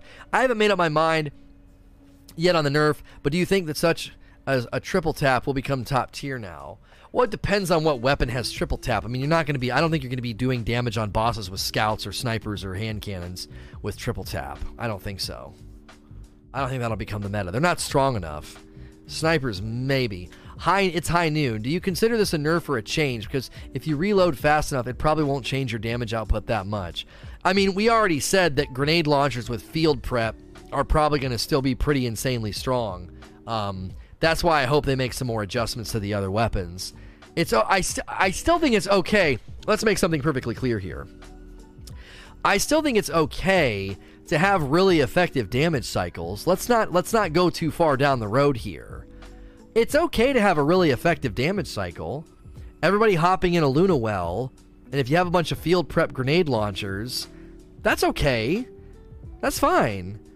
If the design of the encounter and the fact that you have to like crouch and reload is a slight pushback on how universally good that is, then you might use something else instead. I don't know. That to me should be the result here. Hopefully. McCheshire, do you think boss lethality is something that needs to be addressed as well in this nerf? It doesn't seem to make sense that the idea that an entire team huddling together is the safest tactic or approach to the fight. I don't honestly know if we're ever going to move away from this. War Priest, Sisters, Golgoroth, Axis, Vosik, Siege Engine. Crota. This is just kind of something that is thematic in Destiny. Holy frick, this thing is so hard and challenging. All right, it's our turn. And then we all get together and and then back to mechanics, back to positions. Like, I think Bungie really, really likes doing that. And I think I like it too. I think there was just a lot more variety in what we had to do and what we could do and what was potent in D1. That's one of the main issues. So that's kind of where I stand on it. Is like, I'm okay with having those moments where everybody huddles together and just dumps on the boss, because the issue isn't that there are clear-cut damage phases. Let's be clear on this too. That's not the issue. It's okay to have a clear-cut damage phase. Everybody come to me, War Priest. Everybody get down here, Golgoroth. That's fine. That's totally fine. The journey to get there, and the time that we're allowed to do it, and the way that we do it, those are the things that need to really be pushing back on some of this. So I'm not saying the only problem was Luna's and Rally. The other problem too is like, the journey to get there doesn't really disrupt us that much. The way that we do damage doesn't really disrupt us that much. So there's just a mindless sort of, we all stand here and just go insane. Damien with 7 months, thank you very much. I'll give you an example of how they got it right. I do think they got it right in one fight. Not the final fight in Crown of Sorrow, the fight before that. I think in that fight in Destiny 2, they got it right. Because if you really want to maximize damage, your damage cycles are very separated, and you have to use a mechanic to do it. To basically take his shield down. There's a rhythm there. There's a disruption. You can mess it up, right? It's that, I think, is the closest they've gotten. The Scourge fight is really, really good. I think the Scourge fight's probably the best boss fight in all of Destiny 2 because of everything they ask you to do. Is Anarchy really a mechanic? Right, that's a problem. Isn't that a bit of a cheese, though, getting extra damage phases? I mean, isn't that how they do it with Anarchy? In any case, the Scourge fight, I think, is the best boss fight in all of Destiny 2. The things that everybody's required to do, the amount of traversal you have to do damage, the intrinsic mechanic in the damage phase that must be managed and paid attention to, Scourge is probably the best fight. Do you want to know why Scourge got really invalidated? Whisper of the Worm. Like, Whisper, even Luke admits Whisper's too strong. You take Whisper out of the picture, and Outbreak Perfected came way, way later. It came way, way, way, way, way later. Okay? So if you take Whisper out of the equation, that Scourge fight's really, really good. You're easily going to be having 2, sometimes 3 damage phases. The amount of plates that are being spun in that fight are fantastic. Spire of Stars is good, but I think the damage phases got goofy on us, didn't they? And it was real glitchy. I don't know. Everybody has a job in Scourge. It's great. I'm shielded Popper on my team, and it puts pressure on me. I love it. I love it. I love being on a rooftop and managing snipers and managing his shields, managing his random. He does those random damage attacks. He's not just a prop. He like moves around the room and he's shooting at you, and he does those damage things that can be stunned. Oh, I love it. The Scourge fight is just so good. The Scourge fight, if you didn't have Whisper, I really think that would be one of the fights that people would point to and say, that's a good fight. It really requires people to pay attention, spin a lot of plates. There's really good disruption during and before damage phases. It's really, really good. And Riven, no cheese at Riven is another example. Really good synergy required. You're basically killing Riven with mechanics. Like, you know what I'm saying? Like, again, what it comes down to is a couple of items that just completely upset what they tried to do. Cluster bombs on Riven Cheese, Whisper during the Scourge fight, and then Spike Nades in Crown of Sorrow. All these boss fights get completely invalidated by like one thing. That's why it's like you can't just pinpoint one thing and say this is the problem. Sometimes it's one individual item, but what are you gonna do? Just take Whisper away? You know? Riven needs Shirochi health gates. Oh, I agree with that. I don't know why they didn't just do that. Oh, I hate health gates. It's not really meant to be a damage phase anyway. Shut the frick up. Like, it'd be okay. You take so much health and then she stops taking damage. That would have been totally fine. Like, I don't know. Everybody hates damage gates. I hate damage gates, but that's not a damage cycle. They're not gating a damage cycle. That's not the intention of those. That's not how Riven's supposed to go. Clay Tonks, you mentioned moving linear fusions to the energy slot. Do you believe that their damage output should be adjusted, or it's fine where it is? Would you carry this over for bows, SMGs? I don't know about their damage. I don't know. I'm trying to think. Here because I think that I'd probably be okay with their damage staying really close to where it is. Because if you can land that many crits on a boss and you're going to save all your ammo for that, I don't really care. It doesn't even have that much ammo to begin with. And honestly, people really wouldn't even use them that much as energy weapons anyway. They would probably use them, very rarely to begin with. They just, that's the truth. That really exposes how they don't belong in the power slot. If they put linear fusions in the energy slot, you still wouldn't use them hardly at all. Same damage output. Now, obviously not sleeper, but if I could suddenly have Crooked Fang in my energy slot, I still wouldn't use it that often. What? I wouldn't. Where would I use it? I 100% would run Queenbreaker or Crooked Fang as energy. Okay, in PvE, though, function? Obviously, in Gambit, you would. Crucible, you would. You're turning it into a sniper. It's like nobody really uses snipers in PvE either. It's rare. There's just not a lot of places where they get footing. Shotguns, and I'm really hoping Rapid Fusions make a comeback, because Rapid Fusions are really fun. Cool Whipper. Cool Whip. Since Luna and Rally are getting nerfed, do you think Whisper will be meta again? Also, do you think Whisper and Darcy should move to the special slot? They definitely don't belong in the special slot. If you move them in the special slot, holy frick, you'd have to bring their damage down. They could reemerge. It just depends on it just depends on the bosses. You got to be able to land crits. It's High Noon. Since it says you reload faster, would having fast reload perks be needed if they stack? Pretty sure they are going to stack. We already had that discussion. Vendetta. Do you think that Destiny 2 could use PTS so we could test all this stuff? I've had this question before, so I'm not going to read your paragraph. A private testing environment or a public testing environment wouldn't benefit Bungie at all. And I'll tell you why. It takes them a really long time to make changes. So by the time they would have something built out enough for you to test it, and then you'd play it, you know how long it would take them to fix it? Like, your argument is built upon the premise that it takes them too long to make changes. Why would they suddenly be able to make changes because you tested something? Make changes faster.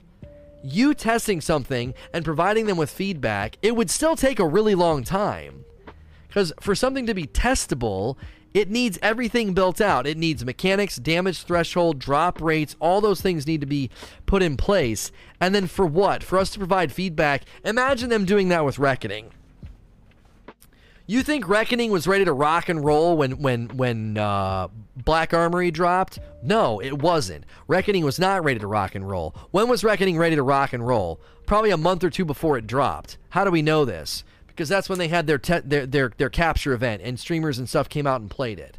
Now, in that environment, I'm sure anybody that played it, experienced it, and had the drop rates explained to them and all that would probably say there's no intentionality on the weapons. That was really good with Ada, and it seems like it's really, really challenging. It seems like it's kind of built, we like it because it's challenging, okay?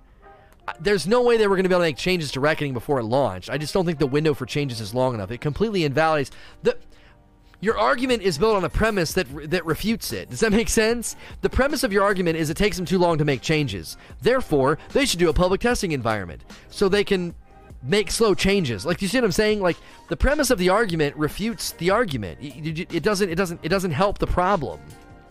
They got to build an entire mechanic and loot system and piece of equipment encounter, and then you test it and then provide them with feedback, and then it'll take them months to adjust it. I just 16 months from Yoshin, thank you. I'm not trying to dismiss your idea like it's stupid. It seems so logical. Just start doing testing, Bungie. I'll give you an example. We have an example coming in Shadowkeep. They're putting 3v3 elimination in Crucible Labs. When do you actually think that's going to result in trials coming back? Probably, my guess, spring. You ain't getting trials after just a couple weeks of Crucible Labs. I think you're going to get trials in the spring. I meant weapons, supers, perks, and real game modes. Homie, they have internal quality testing if they're wanting to test weapons and supers and perks and game modes. Well, they don't test their game if all this stuff comes out broken. Again, you've got to always track the history. When Luna Factions and Rally Barricade got updated, Mountaintop didn't exist yet, okay? So, when we drag Luna Factions and we drag Rally Barricade, and we drag it into the future, all of a sudden, stuff gets plugged into it that's way too powerful. It's like when Thor shoots, Iron Man in Avengers, and he's like, core power is at 400%. And Tony's like, well, how about that? And then he's really, really strong, and he blasts Thor. Well, Thor didn't know that. Anybody he's ever fought, he just hits him with lightning and it hurts him. They didn't know that. They didn't know what they did in the past was going to plug in to Mountaintop and spike grenades and a buff to grenade launchers and give us like core power at 400%. Like, they didn't know that was going to happen. So it's not a matter like, they should do better private testing. I would have caught this. I'm a smart player. Come on. No, you wouldn't, because you can't see the future. You don't know what they're going to do 9 months from now that plugs into a change now and causes a problem. Yeah, and meanwhile, you'd have 2 seasons pass before they even begin work on the PTS. Like, it just wouldn't work. It wouldn't work.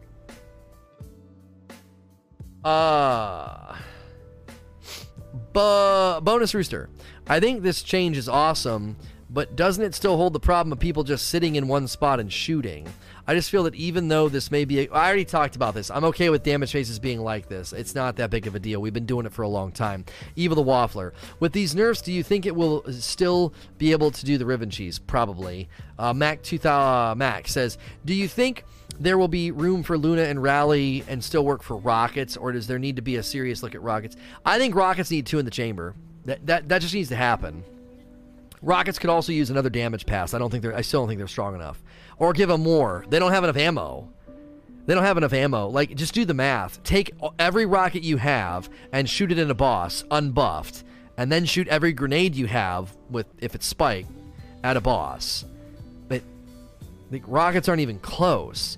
And beyond that, even if it is close between the grenade launcher and the rocket launcher, then you have to consider the time it takes you to do that. Because when you're done with the grenade launcher, in the remaining time that this dum-dum over here with his rocket is reloading, and you've reloaded your grenade launcher, you've emptied it. No buffs, no Luna faction, just compare raw damage. While this guy over here is still reloading his rockets, you've moved on to something else. A shotgun, a sniper, a trace rifle, grenades, whatever. Because grenade launchers are legendary, so it frees you up. You can sit there and just be drilling them with the cold heart. And this guy's over here just reloading his rockets. Now, put him in a Luna faction rift. The effect is still the same.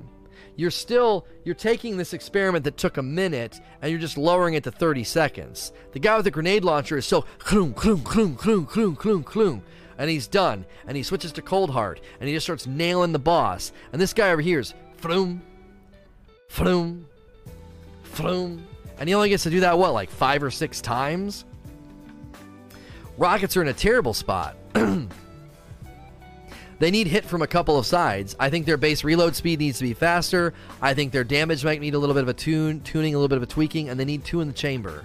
I need to at least be able to go floom, floom, and then if I got field prep, I can crouch, I can reload it fast. Luna Factions could still help me as a rocket launcher carrier, and I could then maybe either keep up or pass a grenade launcher.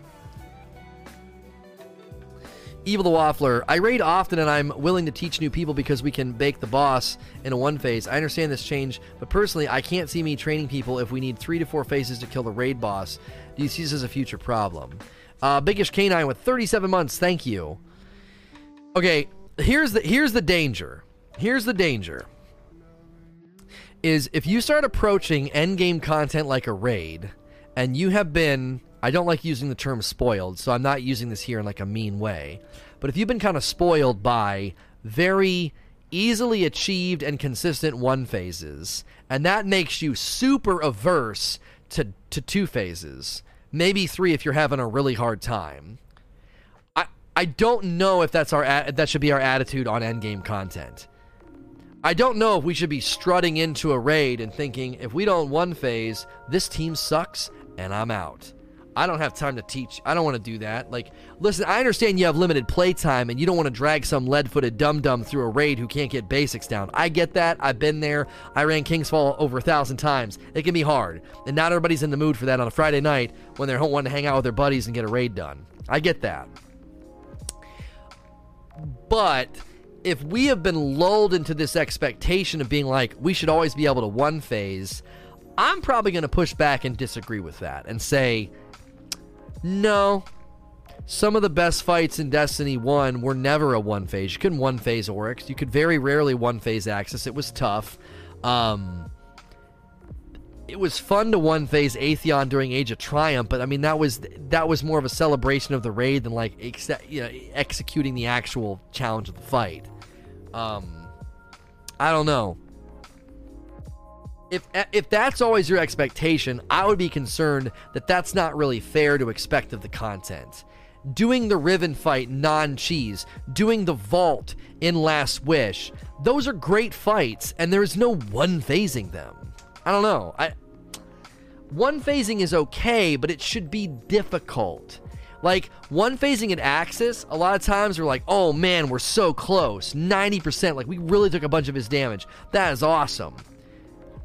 And there's something, I think, this is going to be some opinion here, I think there's something really cool happens when you have a really, really, really good damage phase. The whole team is now you're invested. Oh man, we've got this guy on the ropes. Let's go. Yeah, we've got it. We don't even need to do much damage next time. Maybe you have a little bit of confidence. You're like, yeah, look at that. Let's go. We got this. We only need to get one more phase. Like, I don't know. I think that there's something special that happens when you have a good damage pass. Instead of just feeling like, we baked him, nice, sweet, let's run it again. I don't know. One phases can happen. I'm not against one phases. One phases should not be so accessible and normative. You know? Like what Zach's saying. A one phase should be a reward for flawless execution of mechanics, not a given. Right. If you one phased Axis, some of it was RNG because you needed your guys with Dark Drinker to not have to travel so far. So the less travel time, like sometimes there was RNG. So you would get a ton of front load damage done on Axis because you got really good RNG on the teleports and where you were. So RNG played a part, travel time played a part, people's loadouts played a part, people's awareness played a part. So one phasing him was challenging even for really good teams. It was not a given, as Zach has said. So again, recapture that. Nikon. Since we know scouts are getting a buff, what do you think it will be? What would you do to make scouts better? Scouts need to be variable. I'm going to do a whole video on how to improve scouts. They need to be variable. We need to be able to adjust them. I need to be able to maybe hip fire one like an SMG, or I need to be able to press a button and change how far they zoom in and turn it into an auto rifle. I have three scouts in my mind. I'm going to do a whole video on how I think they need to completely overhaul scouts if you ever want them to stand a chance in D2. There's no place. They don't have a place. There's like a couple of places. You know? Attitudes have changed now. I've been in raid groups where if you don't one phase, someone leaves. Yeah, I mean, I don't think it's a good attitude to have about endgame content. All right, we're at 32. Okay, we got to start going a little bit faster here. What do you think about the fact... Did I skip a question? Oh, here we go. Just enough. Do you think PvP should have map preview or voting system? That'd be helpful. I don't know if we need something like this right now. It could be nice though as a quality of life. Reborn. Historically, raids have been cleared by very few people. How do we improve that number while maintaining the difficulty of raids, especially now that auto win strats like Luna Rally are nerfed? I mean, full disclosure, I'm not really concerned with making raids, raid completion numbers go up. I'm not really concerned about that, and I don't think Bungie is either. It's by its definition, it's aspirational content. It should be a minority, or you're probably failing to execute. On the same token, if public space and public events were unbelievably hard, people would be like, this doesn't make sense. This kind of content shouldn't be this hard. Nobody can do this. Same idea, right? You can't drag a raid down and be like, yeah, more people should be able to complete this. If you approach public events with that attitude, but just inverse it, public events should be really, really hard. It should be really hard to complete. A minority of the player base should be able to complete a public event. You'd be like, that's not in the spirit of the encounter. That's not in the spirit of the content. It's not in the spirit of a raid to be like, more people should be able to complete this. I don't think so. I just don't. I don't think that's going to ever be the attitude of Bungie, especially if they're leaning into the MMO identity. All-star hit. How would you think the best, what do you think the best 3 legendary weapons are going to be into Shadowkeep, and the 3 best exotics? I'm not going to answer this question because I won't be able to do it off the top of my head. It won't be helpful. Dreo0614. What's your opinion on Bottom Tree Striker's raw superpower versus any other superpower, especially the low resilience of Hunter roaming supers? That's getting tweaked in Shadowkeep, so my opinion on it doesn't matter that much. They're going to tweak that because they do admit that it's too strong. TS Hawks. You think it's better for them to nerf stuff or buff stuff? There is no one trick pony here. They can't just buff. They can't only nerf. It's always a little bit of both, in my opinion. You got to drag something down a little bit and raise something up a little bit. It's not a matter of just, what's the outlier? Oh, that's really strong. Well, let's raise everything to the strength of the outlier. You can't do that. You can't do that.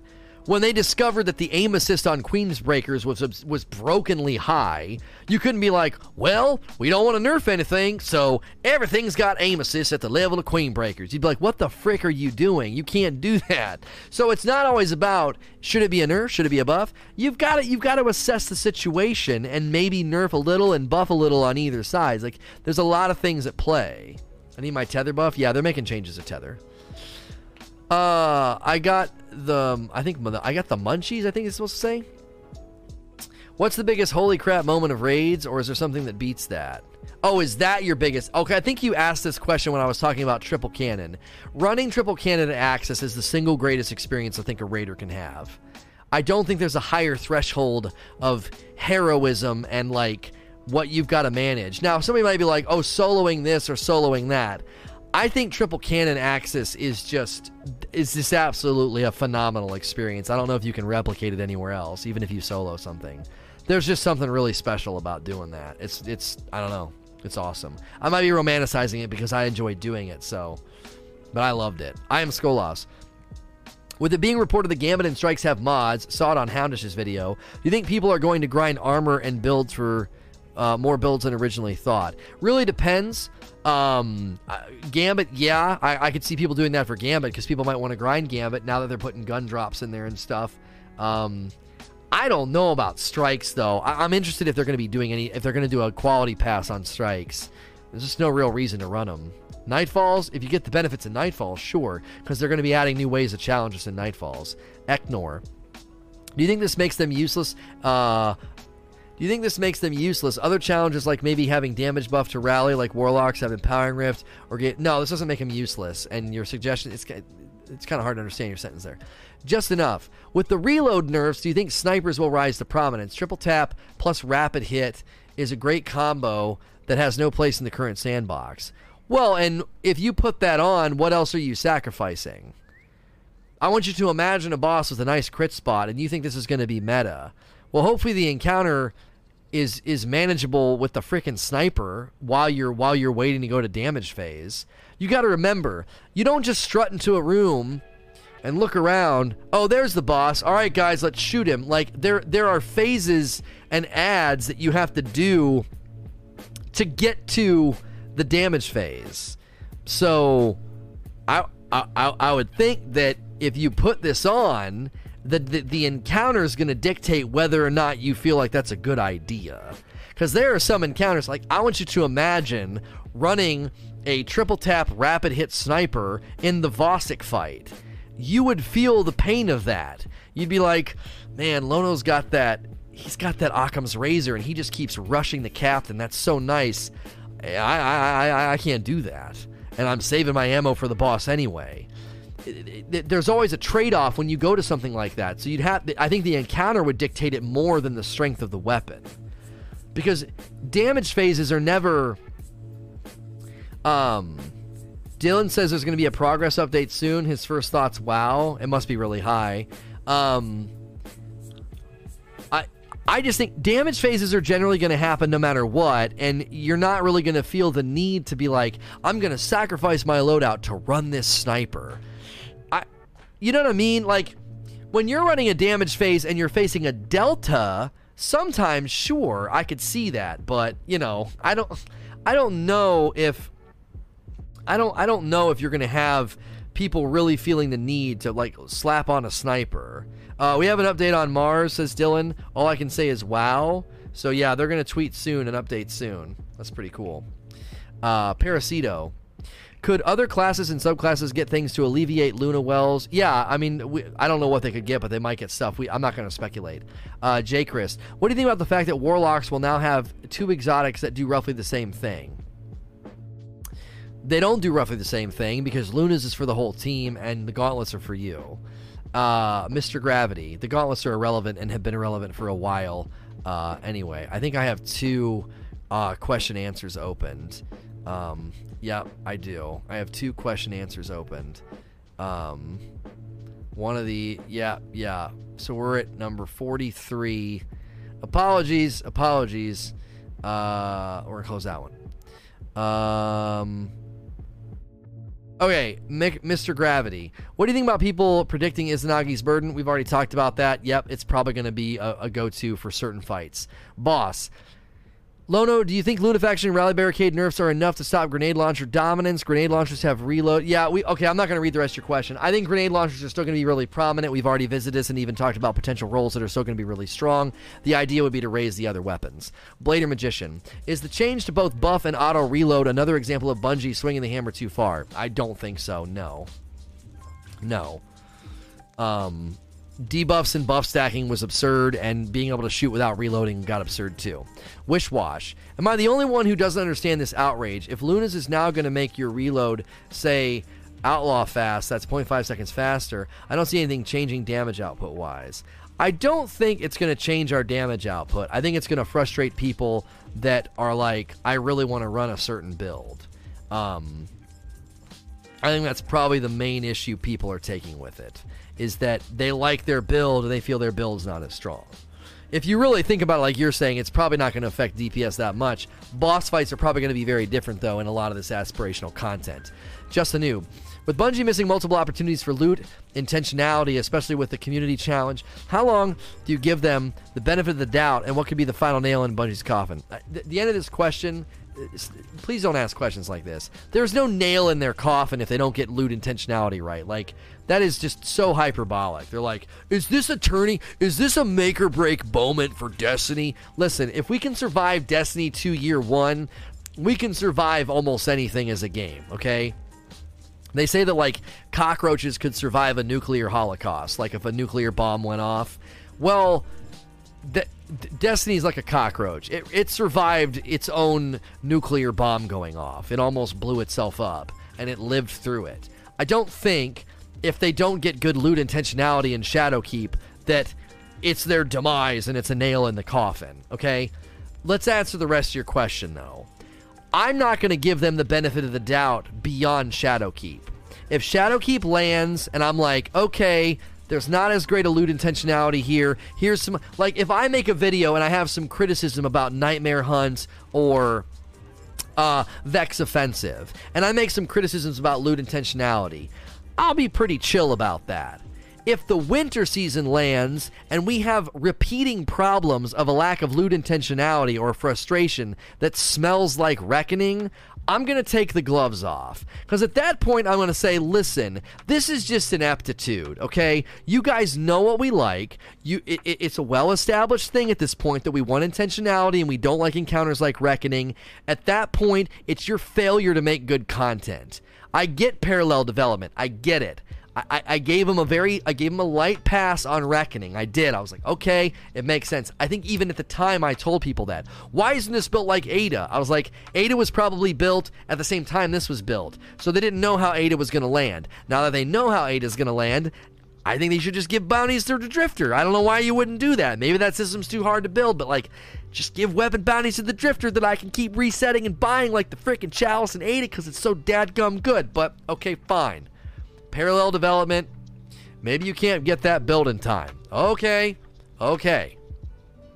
But if I get to December and January and I'm saying the same dadgum things I said about Reckoning, if I'm saying that again in December and January, I don't think anybody should keep the gloves on. At that point, they need wrapped on the beater. It's like, wake the frick up. We don't like this kind of content. And since you're taking out content and putting content in, it's got to be good. It's got to be designed well. And I'm saying this because I'm confident they're going to get it right. I don't think we're ever going to do Reckoning ever again. I don't think so. If they do, zero excuse and deserving of criticism, 100%. But I don't think we're going to have to do that. I don't think I'm going to have to make those videos. Now, again, I'm saying beyond Shadowkeep. If Shadowkeep has some things in it that feel like they lack intentionality, if it feels reminiscent of Reckoning, I'll be like, okay, Bungie, come on. Hopefully we can get a quality of life update patch for this a month in or so, but all right, this might have been in development before you really got our feelings on Chalice. I kind of feel like when you were building this, you probably knew what we thought about Ada's bounties, but that's beside the point, I guess. Okay, I'll tolerate it. I'll talk about it. But dude, if I'm saying this again in January, you're going to see me really hot and bothered. It's going to be like, what the frick are y'all doing? You know better. There's no excuse at that point. So, and I'm confident I will not have to make that content. I'm confident I'll be able to say, this is great, the guns are cool. Here's what I honestly think I'm going to have to say. If I look into my crystal ball and look into the future and imagine the videos I'm going to be making, I'm kind of envisioning a future where I'm going to say things like, the perk system is still disappointing. I hope I'm wrong. There's still not enough perk diversity. Ooh, there's still not enough perk slots on a gun. We're just chasing the same rolls. Gross. I feel like I'm going to have to say that, though. I don't have a lot of confidence in them iterating on the perk system on guns yet. That doesn't mean they won't. I just feel like that's going to kind of be the world that we live in. Armor system's awesome. Oh, this is great. Really good loot pathing and investment. And I feel like I'm really being rewarded for all my work. But I also really feel like I'm going to say, but, guns are still not where they need to be. I'm John Small. I personally like this change because now the raid meta is going to have so much more variety. I don't know about that, but we'll see. My question is this also going to be kind of a ruining weapons like Cold Heart and Sweet Business in raids? No, Cold Heart is still good. Sweet Business in raids, if you're worried about Sweet Business in raids, maybe you should put it away and use something else. I don't really think we need Sweet Business in raids. Once you're above the Delta, Sweet Business can do a good job in the right places because you're mainly damaging Callus with the stacks of Force of Will, and that's what makes it viable. That's what made Cold Heart viable. Cold Heart's actually in a really good place right now. I ran it whenever I ran the Outbreak Perfected quest, and we two-manned the boss. I think we were world's first two-man. Honestly, I do. JD Gamer. Hey, Lono, do you think due to this, the Riven Cheese will be gone? No, probably not. Captain, what's the rest of your question? Do you think Mountaintop will still be relevant? No, Mountaintop's not going to be relevant for bosses, I don't think. Captain SRS. Do you think Demolitionist will be meta for its full mag reload on a grenade throw? Synergy? No, because you're not going to get grenades back fast enough during a damage cycle, because you have to get your grenades back in order for that to really work well. Navy Penguin with 41 months. Thank you. Thrally. What would you think if Bungie allowed us to use kinetic and elemental weapons in both the kinetic and elemental slots? I would at least take that over what we have now, because there's really cool energy primaries that I just don't use because it's like, gotta throw on my threat level. Like, gonna use Recluse? Gotta throw on my threat level. That's annoying. I mean, if I could take my Recluse and put it in the number 1 slot and run it with a Badlander Shoddy or a Rapid Fire Fusion, or if I could run Recluse with a Cold Heart, ooh, that would be so fun. I don't know. Elemental primaries, being able to have all 3 elements, I continue to say that's not a problem. I feel like if we ever get a major weapon pass and they comb over the whole weapon system, I kind of have this hunch that I'm going to get my way. They're going to be like, you know what, elemental primaries aren't that strong. We're going to give you guys elemental primaries again. I don't know. I feel like they would do that. I hope they would. Anaray Senpai, with PC load times being significantly better, do you think that the optimal strat will be to place a Luna Well, then slap to a Ophidian for faster reload? Anaray Senpai, you usually ask really good questions. I don't think you thought about this one. I don't think the well keeps Luna. Does it keep the Luna effect? Or am I wrong? Who's wrong here? If I put down a well and then take my Lunas off, does it retain the effect? It does. Okay, so I'm the idiot in this equation. My apologies. Okay, load times on PC. I'm going to put down the well, and I'm going to swap to something else. Yeah. They might have to patch that. That does seem like a problem.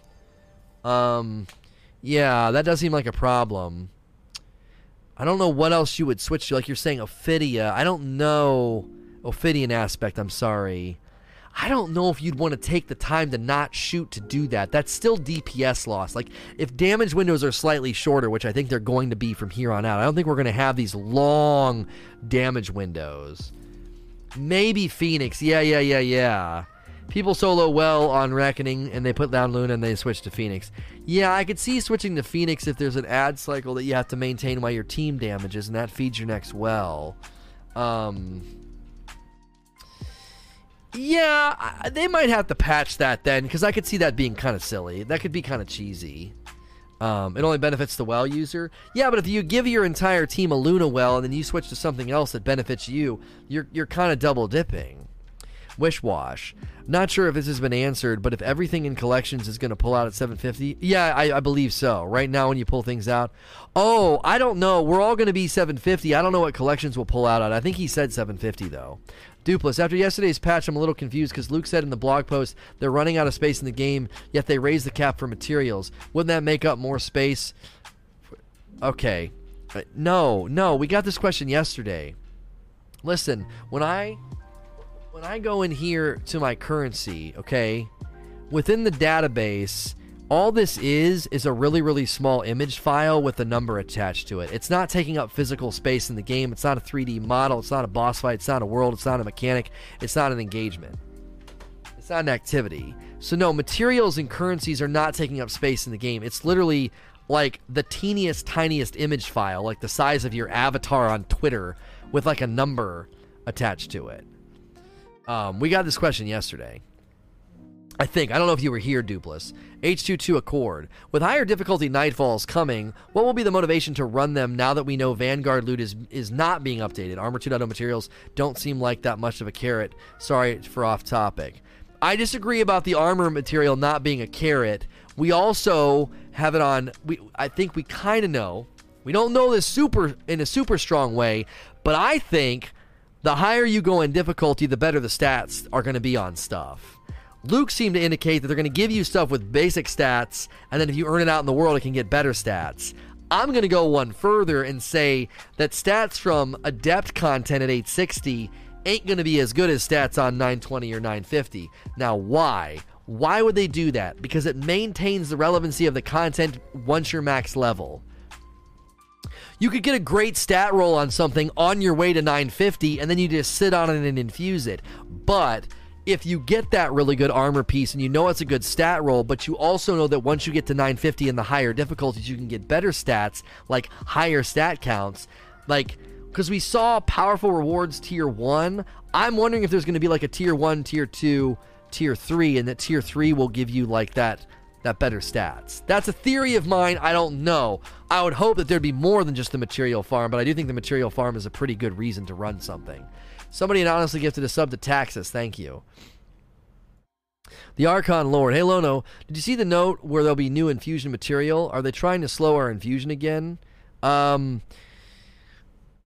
Wait, there's a note that there's going to be a new infusion material? Oh, I think you're misreading it. The only thing I've seen is that they're calling them upgrade modules, and they're free infusions. I actually think that's going to be a better way through the book to empower infusions, because my video about infusion I think Infusion is going to hurt new light players. I think they're already trying to meet that pain point with those upgrade modules. I think the upgrade modules are also being sold by the gunsmith. No, those gold boxes, before anybody says it in the YouTube comments or in the chat, those orange boxes in the battle pass and in the gunsmith's inventory, those are not those are not enhancement shards. Enhancement shards are like a yellow crystal. Those little boxes, those little cubes I think those are upgrade modules. In Houndish's video, he said they're adding a new material to Infusion. Did he say what it was? I wonder if that's the upgrade modules. We'll have to wait and see. I don't know. If Infusion, I'm telling you, if Infusion is too costly or too difficult, it stands as a significant barrier to new players. Because they're $750, they're going to be getting legendaries right away. It's only a matter of time before they want to infuse, and if you make that hard, if it was frustrating for veteran players, that frustration level is going to be a whole lot easier to hit for a new player, and also is going to expedite them leaving because they've spent $0 to try the game out. Angry Pete, do you think more weapons and abilities with status effects would be beneficial addition to the game? For example, have concussion grenades with some fire burns, burn effects. No, this is why I think if they went to a primary, secondary, and heavy system again, and all of your primary weapons could have elements, they can start to get more creative with perks, because instead of going for raw damage like Rampage Outlaw, you could go for a build that does status effects that might be equally as strong as efficient, but it would feel different and feel cool. So you're going for a completely different hand cannon because it does dot damage, or some type of a napalm explosion or something that makes it feel as effective as a really good Rampage Outlaw hand cannon. So they're equal in how strong they are, but they're very, very different in the execution. I do think this is a reason to go back to true elemental primaries. I think they're missing out on perk diversity and power diversity in the way that they execute the stuff. You know, in the way that they execute damage, and the way that they give us, as you're saying, status effects. 016. I saw this on Reddit, and I was talking about sealed Ahamkara's grass for hunters with smokes to get auto reload for 9 seconds. Do you think that's going to be useful? Yeah, I don't know. We're getting too down into the minutia with these questions. We're getting down into real specific potentialities.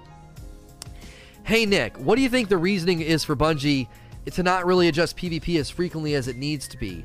DLC is really the only time they make changes to PvP unless there's a Lord of Wolves laser tag situation. Okay, this is a good question. I think we got a glimpse into number one, their new approach to this, and number two, I don't think they can. I think it's difficult for them to make big sweeping changes quickly because they're big sweeping changes. I don't think they can make small changes quickly, and if they can, I don't know if they want to. Let's imagine they could make small changes quickly. It's really, really dangerous to do that because you can really disrupt things. Oh, such and such is really, really strong. Okay, they mess with Lord of Wolves. But if you want to start messing with and tweaking with like meta-changing things, it's really dangerous. You can really upset the established order. We all went to the D2 World Premiere and we thought, double primary, oh, so much gunplay and so much shooting. And then we hated it. So we could be asking for something that we think on paper, oh my gosh, that's going to be so good. It's going to make the Crucible so excellent. And then they give it to us in quick iterations and it causes chaos and instability. So I would think waiting is really important, and they said that's one reason they like the artifact, is they can try things, they can try to influence the meta and give you power and different things with the artifact, and if it's way too strong, they're not nerfing your gun or your armor or whatever, they're taking it away with the artifact. If they feel like it was good, they could make it a standard thing. They could be like, no, this is what we're going to do to these guns going forward. So that was a glimpse into the fact that I think they want to take their time and also kind of use the artifact as a way to experiment and not cause absolute and utter chaos in the Crucible. Listen, I said this yesterday, and somebody clipped me to make me look stupid. This ain't going to work out real well for you, I don't think, traditionally, because I made a lot of predictions about certain games and people thought I was dumb. People thought I was dumb 2 hours into Fortnite. I said this game's going to be bigger than PUBG, and people clipped me and called me an idiot. So who's the idiot now? But I said this yesterday, and people clipped me and they think I'm stupid. I think some of the changes we're hearing about pulses being stronger and roaming supers being weaker, I don't think people understand what that's going to do to the flow of Crucible. I really don't. The minute you make people feel slightly weaker, they're not murdering supers, okay? They're making supers slightly weaker. They're making super, like the turnover of super energy slightly weaker. They're trying to adjust how influential power ammo is. They're trying to adjust that down. And they're making Redrix's Claymore archetype stronger, okay? Sniping people out of supers is also getting stronger, okay? I'm actually concerned the Crucible is going to go back to team shot meta after they make these changes. I hope I'm wrong, and if I'm wrong, bully for the Crucible and yay for the people that are loving it. But I'm telling you right now, pulses are already strong. You make another pulse archetype strong, you weaken roaming supers, you weaken the turnover of super energy. The psychology of the player, after feeling like you've made them weaker, is going to be one where they lean on their teammates, and they deathball, and they handhold, and they team shot. That's my prediction about where we're headed. I saw everybody celebrating the changes to Crucible. I feel like we've been here before. We celebrate the changes to Crucible. Yay, we're faster. Yay, one-hit melees. Yay, shotguns are back. And a month later, everybody's complaining. I do. I feel like we're celebrating these changes. People are excited. And then in a month, they're going to be like, everybody's team shotting, everybody's lane camping again. The difference is we didn't have shotguns and fusions. Even right now, homie, I get on maps and team shot meta is actually really strong on certain maps. I think you're going to empower that even more if they're not careful. The team shotting never really completely left the game. It's still very prevalent on certain maps and very frustrating to play against. I think they're empowering team shot meta even more by saying less super energy, less solvency and potency for a roaming super, so it's hard to disrupt a camping team. What's going to be your counter to roaming supers? Team shot, hold hands, snipe. But how do you do that? You do that by watching lanes. If people start to realize they can team shot and sit on lanes and take people out of their supers, they're going to do it. And if you lower how often heavy ammo shows up. Now listen, I'm not saying that tweaks aren't necessary. Hear me out. I'm not saying that they don't need to make tweaks to roaming supers and heavy ammo. The rhythm of roaming supers and heavy ammo in the Crucible was absurd. But keep in mind, for every action, there's an equal reaction. And I happen to believe that the reaction to weakening these things and their presence in the Crucible, that action will have a reaction of more passivity and more team shotting and more lane watching. And I really, really hope I'm wrong. I do. I hope they can land somewhere in the middle and people feel like supers and heavy have a good presence and the game feels balanced and good. I really hope and pray that that's the result for you Crucible fans, but I'm very concerned that that will not be the case. And Broseph made a really good point yesterday. He's usually here in the mornings and he usually has very good thoughts on Crucible. He basically said that an entire year of Destiny 2 vanilla team shot meta has changed the way tons of people in the Crucible play, and they're still around. You got to remember, roughly 300,000 people a day played Crucible all throughout year one. Those people are still around. So when you look at the daily engaged Crucible numbers and you see like 500,000, a significant portion of those people played all through year one, and their mindset about playing and their strategy for playing is significantly affected by that first year. I don't know if you're ever going to put that back in a box. So that's just my theory. And again, if you think I'm an idiot and you think I'm off my rocker, I made predictions about Crucible and D1 all the time. Every time they made announcements to changes, I made predictions, and I was batting. I batted at 1,000. I did. Every time they made those changes, I said, this is going to happen, this is going to happen, this is going to happen, and it did. And people told me I was an idiot. They told me I didn't know what I was talking about because I don't play Crucible. There's no way sidearms are going to become meta, Lono. And then the Wormwood was the #1 weapon in Crucible. In Trials that weekend. There's no way everybody's going to use Icebreaker now. Everybody used Icebreaker. Everybody pivoted to fusion grenades. I didn't predict fusion grenades because, there was no way to know that the magnetism was going to be so frustrating once you took away people's one-shot meta with shoddy ammo being more sparse. But still, I'm telling you, if you think I'm an idiot, cool. I hope I'm wrong for the sake of the people that love Crucible. I genuinely do. I don't play Crucible that much. I don't play Crucible that much. I genuinely hope that I am wrong and that these changes bring about a really, really good era for the Crucible and everybody kind of celebrates it. Broseph is 100% right. I called that bleed over effect as soon as Forsaken launched. Nothing changed. It's still Deathball strategy. Yeah, it's still very much prevalent, and I think you're going to empower that even more with these changes, personally. Personally, I hope I'm wrong. Maybe more people getting heavy ammo. Maybe heavy ammo being shared will disrupt it more. Maybe it will. Maybe it will. Maybe supers not being able to roam like crazy will help people disrupt teams more often. I don't know. I don't know. We'll see. So that's the last question. If you're here right now and you enjoyed this, thank you for being here. If you've not been here in a while and you're giving me another shot, the vibe in chat has really changed recently, and I've tried to be different. I've been in therapy for over a year, and that's probably one of the reasons. So if you're giving me another shot, thank you for being here. Click the follow button. If you're brand new and you liked it, please click follow. If you're listening or watching in all the other locations, I'm going to keep streaming, by the way, if you're here live, so don't go anywhere. But if you're listening or watching in any other locations, please like, share, and subscribe.